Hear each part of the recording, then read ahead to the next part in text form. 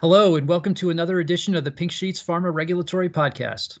I'm Derek Gingery, a senior writer at the Pink Sheet, and I'm joined by fellow senior writer Sarah Carlin Smith, executive editor Nielsen Hobbs, and senior editor Kathy Kelly. Those of us, and many of you I suspect who are located in the Washington, D.C. area as well, are still recovering from the shock of the January 6th attack on the U.S. Capitol. So please forgive us if we aren't as upbeat as we usually are.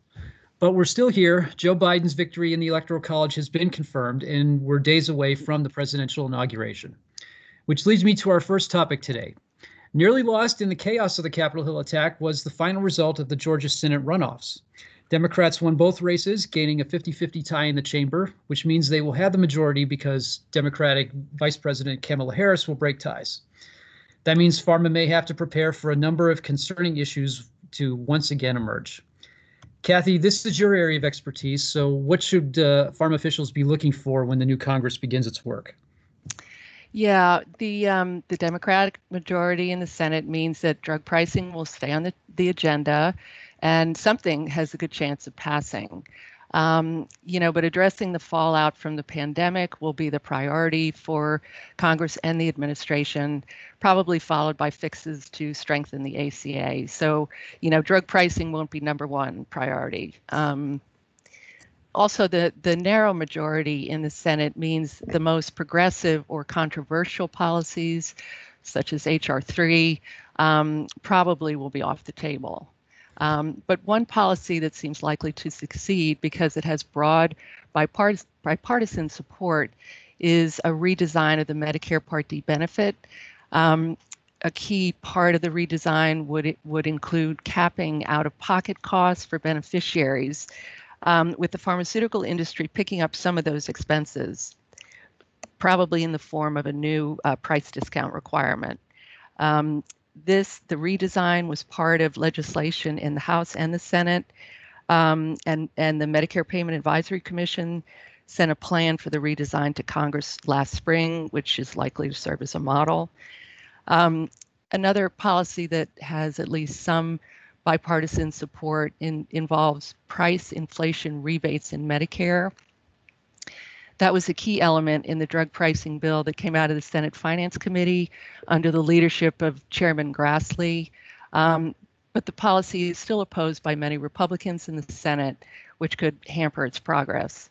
Other policies that could lower prices for Medicare Part B, as in boy drugs, will probably seem more likely to be implemented through administrative action, such as a payment demonstration under the auspices of the Center for Medicare and Medicaid Innovation. It's unlikely that a Biden administration will stay with the most favored nation demonstration that addresses Part B drugs, but they may try to reshape it and design a demo that gets at Part B drugs in a different way. So those are sort of the key things that I think we should be watching for. So are we looking at potentially some form of price negotiation moving through here then, or not? That is something that the Biden campaign, talked about, but my gut is that it probably isn't something that's going to get a lot of traction, just because it's always been opposed so strongly, by Republicans, and because that, the margin is so thin in the Senate. But it definitely could come up. That's a very interesting list, Kathy. I was particularly intrigued by your first item, this whole cap on out-of-pocket in Part D. That's been a big talking point on pharma's arguments about drug pricing, and so we need to look at not so much the prices that sponsors charge to insurers, but sort of kind of what patients who are kind of pay at the pharmacy, or sort of kind of wherever they get their bill for the drug, obviously at the pharmacy in Part D. And it actually, to me, that sounds like it might be a pretty good deal if patients have their cost capped, and pharma doesn't have to pay for all of it. That could Yeah. actually encourage more drug use and sort of kind of diffuse the issue of expensive drugs as a headache for them, at least to a degree. So, do you think that's something that that pharma would support, depending on the configuration of a bill like that? Oh, I do. In fact, they have been supporters of capping costs. And I think for the reasons that you just mentioned, I think it would be a win for them. And I think they are willing to bear some of the expenses of making this happen. So I do think it does that policy does seem to have a lot of support.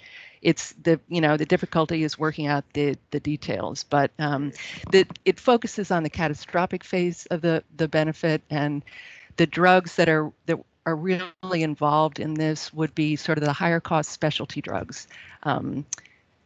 But yeah, I do think that that's one that definitely has potential. The other thing about, reforming the Part D benefit in some of the ways Kathy described is if you do it in a way where it also saves the government money, particularly by putting more of the burden on insurers or pharma or so forth. That's right. That would give Congress some savings to do other things they might want to do, whether it's in health policy or otherwise. So, that's always attractive to legislators as they're, looking for ways to do reforms without, saying that they're contributing to, the federal deficit or government spending and so forth. So I've seen some, commentary that that's part of the reason why some of that would be might be attractive to folks in Congress. I think that's true.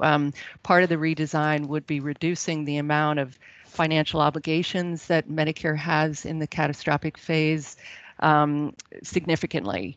And so that would be where the savings would come from.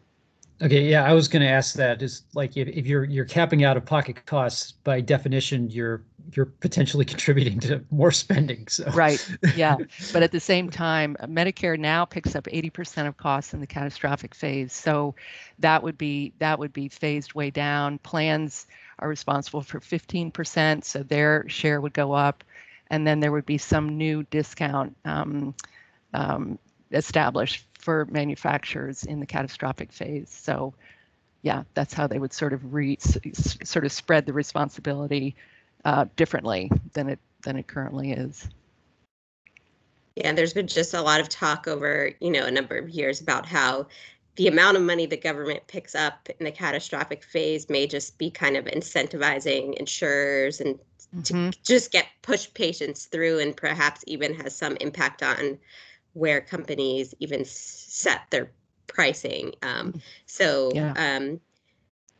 some hope it might, just give maybe even put more of the burden on insurers to think about how to better negotiate prices in Part D. And, there could be a lot of different trickle down effects of that kind of reform. Yep. Another kind of random question maybe here. I mean, is there any sense that I'm thinking about timing now? I mean, President-elect Biden takes office in 12 days, from this recording. They're going to have to do his cabinet. They're going to have to do a budget. They're going to have to do, there's the investigation of the security failures at the Capitol is going to take up a lot of oxygen on Capitol Hill. I mean, when are they even going to find time to work on this? I know I guess they've got legislation already that's written, so it's not like they have to start from scratch, but when can we see this actually start to move if they decide to do it? Yeah, it's true. Could it be a couple of years away? Yeah. I mean, there's also in sort of the drug pricing area, there are those sort of last minute rules that the Trump administration released that the Biden administration is going to have to deal with, whether it's the lawsuits or whatever else. So there'll be sort of a cleanup of those that they're going to have to address pretty quickly too. Yeah. So, yeah. So more interesting things to watch and enjoy as we move along. So Our second topic this week is the troubles with Operation Warp Speed, the federal effort to develop vaccines and now get them into people's arms. Over the holiday break, the federal government missed its goal of vaccinating 20 million people, and ideas were floated about changing the dosing schedule for the Moderna vaccine to increase the number of people vaccinated, although the FDA quickly knocked that idea down. Matt, you were following these developments. What were the big things that stuck out with you? Well, it's just I think frustrating for everybody that sort of kind of that now that we have this very promising vaccines or two very sort of helpful products that have emergency use authorization, that they're just they're not just sitting waiting for FDA clearance or even to sort of get where they need to be, but they can't quite get into people's arms, and there doesn't seem to be a sort of a fresh strategy for how that's going to get done quickly. We've seen a lot of infighting in states through kind of some finger pointing between state and local officials about who's to blame for the slow pace in various states, and from the federal government we have not heard a whole lot of sort of bold ideas about sort of how to change things. There's been a long-standing plan to at some point use retail pharmacies and sort of make it basic marketing mechanisms for kind of once the initial high priority groups have been vaccinated, and I suspect that we may sort of move into that phase before perhaps there's a complete inoculation of people in phase 1A, just because it's been going so slowly. But I think a lot of the discussion about having more more doses is a little bit of a red herring, given that sort of their doses are kind of being set aside and not put in people's arms when they're at that last stage of distribution. But on the other hand, if there were just an abundance of vaccine, you could see CVS and Walgreens are kind of starting to advertise it and sort of kind of ramp up more aggressive promotions about sort of actually getting people into clinics and doing that kind of stuff. And so it is a sort of even the Moderna one is sort of a little delicate in terms of sort of kind of how you have to handle the cold chain, and so Pfizer more particularly. So if there's sort of kind of some concern about just sort of kind of opening it up and sort of kind of not being able to use all the stuff that you're ready to use, if there was sort of a whole lot more that could sort of resolve that issue. But it's disappointing to see that sort of kind of in some sense it's a reflection of sort of kind of a lot of the federal response to the pandemic. Sort of kind of at the beginning, you could the discussion of personal protective equipment that was sort of the policy was basically sort of kind of tell the states to acquire it and hope it works out, and now it seems like the same thing is happening with the final efforts on vaccine injections. And I just wish there had been more of a plan to make sure that it all went smoothly, as opposed to sort of kind of creating a little bit of chaos that isn't good for anybody. So I think former Commissioner Mark McClellan talked a little bit about this week. The issue is he called it the last inch. I mean, which essentially is the part where there isn't an issue getting the vaccine to the states where the states want it delivered. It's going from there to actual people, right? That's the problem we're in now. That does seem like it's been more of the limiting factor. Obviously, we started this conversation out talking a little bit about, should we be having the doses? Should we be, just releasing all the doses and not worrying as much about holding back the second dose and just kind of hoping they'll be there, or not worrying too much about the exact timing of it? But it seems like from the reports, the issue really hasn't been the lack of quantity, which because we aren't efficiently getting out the doses we have. So it does seem like a very sort of like you said, a very end of the road kind of problem. Different figures from HHS this week have said, have emphasized and sort of tried to give states more freedom to say, okay, look, if this very strict sort of staging CDC recommended around vaccination is holding things back, don't feel so wedded to that. It's better to divert from that than just have vaccines sitting around, or even have to throw out vaccine or something like that because it expires before you can get people vaccine. So it seems like they're kind of dealing with a delicate balance. It's also, I think it's important to note that states have long been asking for billions of dollars. Even CDC, I think, has been saying states need billions of dollars to, really effectively roll out these vaccination campaigns, and that money never really came. There's been some money was appropriated at the end of the year, but it's certainly much less than states say they need, and we just don't have a health system that's set up to do this problem. So again, I think the debate about, the different dose forms and everything else is interesting, but it seems like first we have to fix this more initial problem of sort of trying to go by this kind of phased approach we had for vaccine, which was designed to kind of be equitable and fair given the people that were most kind of at risk in this pandemic, without letting that slow down too much.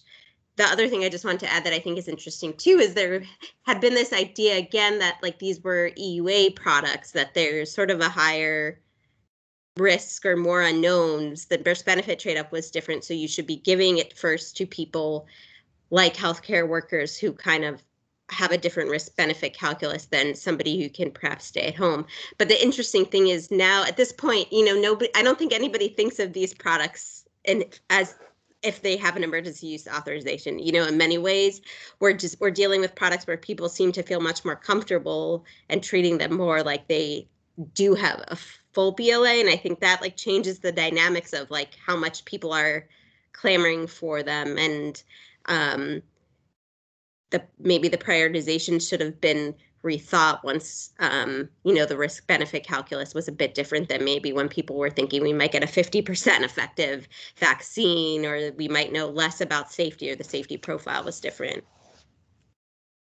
That's a great point, Sarah. That's sort of that, there's obviously going to be segments of the population that are hesitant about vaccines, and perhaps these in particular because of the speed of development. But it does seem like there's a lot more interest in having the vaccine than there is ability to actually administer it at this point, even when it is available. So, maybe some prioritization that's sort of kind of focused mostly on age as the criteria, and sort of ACIP did sort of move towards that in the end, but sort of it would be, maybe easier to organize, and sort of, there'd be more sort of kind of people available to get inoculated if there's an easier way to tell sort of when am I eligible to get the vaccine. That could have been an approach. I have no idea when I'm. I have no idea when I'm going to be eligible to get it. I mean, if I'm ever going to get it at this point, So. they'll eventually make some for you, Derek. So I hope so.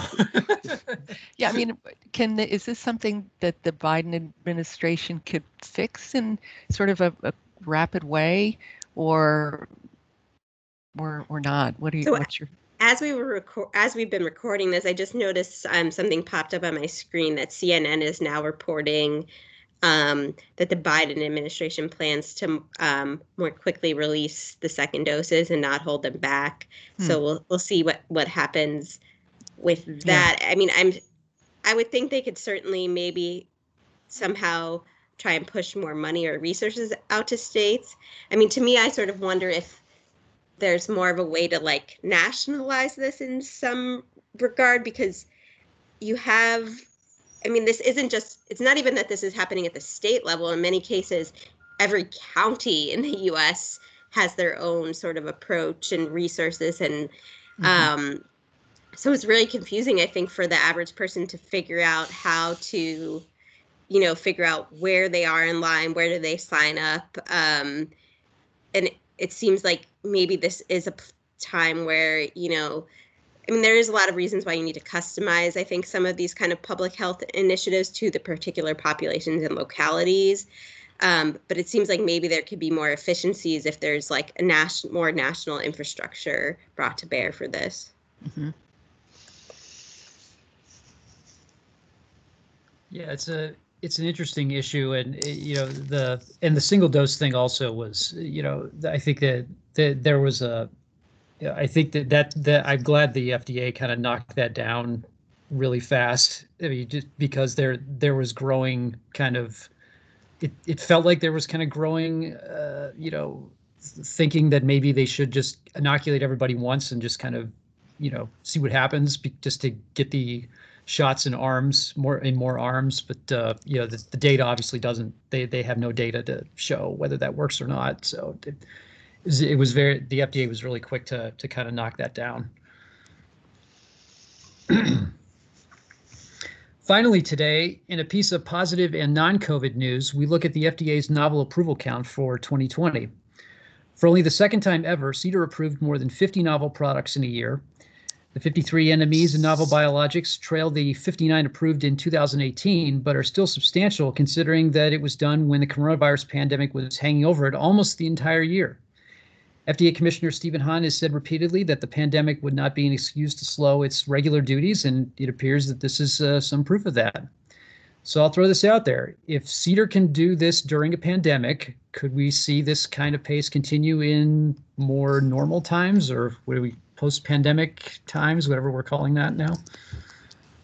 I certainly think so. And obviously, I think the count could have been higher had FDA been able to inspect some of the facilities of some of the pending applications and clear those manufacturing sites to give the thumbs up to the products. We've written about how there've been some unfortunate complete response letters because of that, and even just for kind of extended reviews as FDA sort of kind of takes this approach to if they're not sure about a manufacturing facility, they're not going to give it the okay. So yeah, I mean, I think as we've experienced that telework, work from home, can actually be pretty productive. I think we've had a great output of our little product, and FDA has done the same, and obviously they're kind of under a great deal more stress than we are putting out the Pink Sheet every day. So it can work. I think in terms of the annual approval count for 2021 or going forward, as the agency likes to say, it just depends on what applications they get. So I think we honestly will see perhaps a pandemic-related slowdown on that front, as for kind of trials that have been interrupted or programs that were put on hold, who don't get to the agency in the same kind of time, and then perhaps the reviewers will have to struggle with sort of what do you do with a reconstructed trial that's been submitted. It's sort of kind of that the data was gathered in a different way, and perhaps it's a little wonky on one side or the other, and sort of that could be a review challenge. But I think it's very heartening that they've been able to do this. There's maybe a more appropriate question with this is, does the FDA want to continue like this? My guess would be no. I mean, I've jokingly said that, when they finally get through, when we get past this, that they're going to have to just, give everyone a mandatory 2-week vacation, because they're all going 24 hours a day, 7 days a week, in some cases, for months and months and months. I mean, you just can't, and they've said this, we can't maintain this pace going forward. But, I mean, you gotta wonder if, they're going to get some latitude, but on that, but industry's going to get, is already saying like, hey, you've proven you can do it now. So well, hopefully, if we're not, maintaining the coronavirus hotline and doing all this sort of extra pandemic-related stuff, that it will be easier for them to sort of move at the same assessment pace that they've been doing this year. The other thing you do sort of wonder is, like, with user fee negotiations starting off now, and the FDA's role here in this pandemic and to the general just sort of health of the American public being demonstrated in a unique way? How does that impact, the resources or what FDA can get out of that next round to maybe give them more staff or resources or so forth so that they're better positioned to deal with the work that comes their way? Yeah, they've certainly made the case, for more staff, I think, at this point, given everything that's going on. So, well, that's all for this week. For more, check out our website at www.thepinksheet.com. You can also find this and previous podcast episodes on iTunes or SoundCloud by searching for Pharma Intelligence Podcasts. And if you're so inclined, feel free to give us a review. Thanks again for listening to the Pink Sheet Pharma Regulatory Podcast. I'm Derek Gingery with Sarah Carlin Smith, Matt Hobbs, and Kathy Kelly. Stay safe, and we'll see you next time.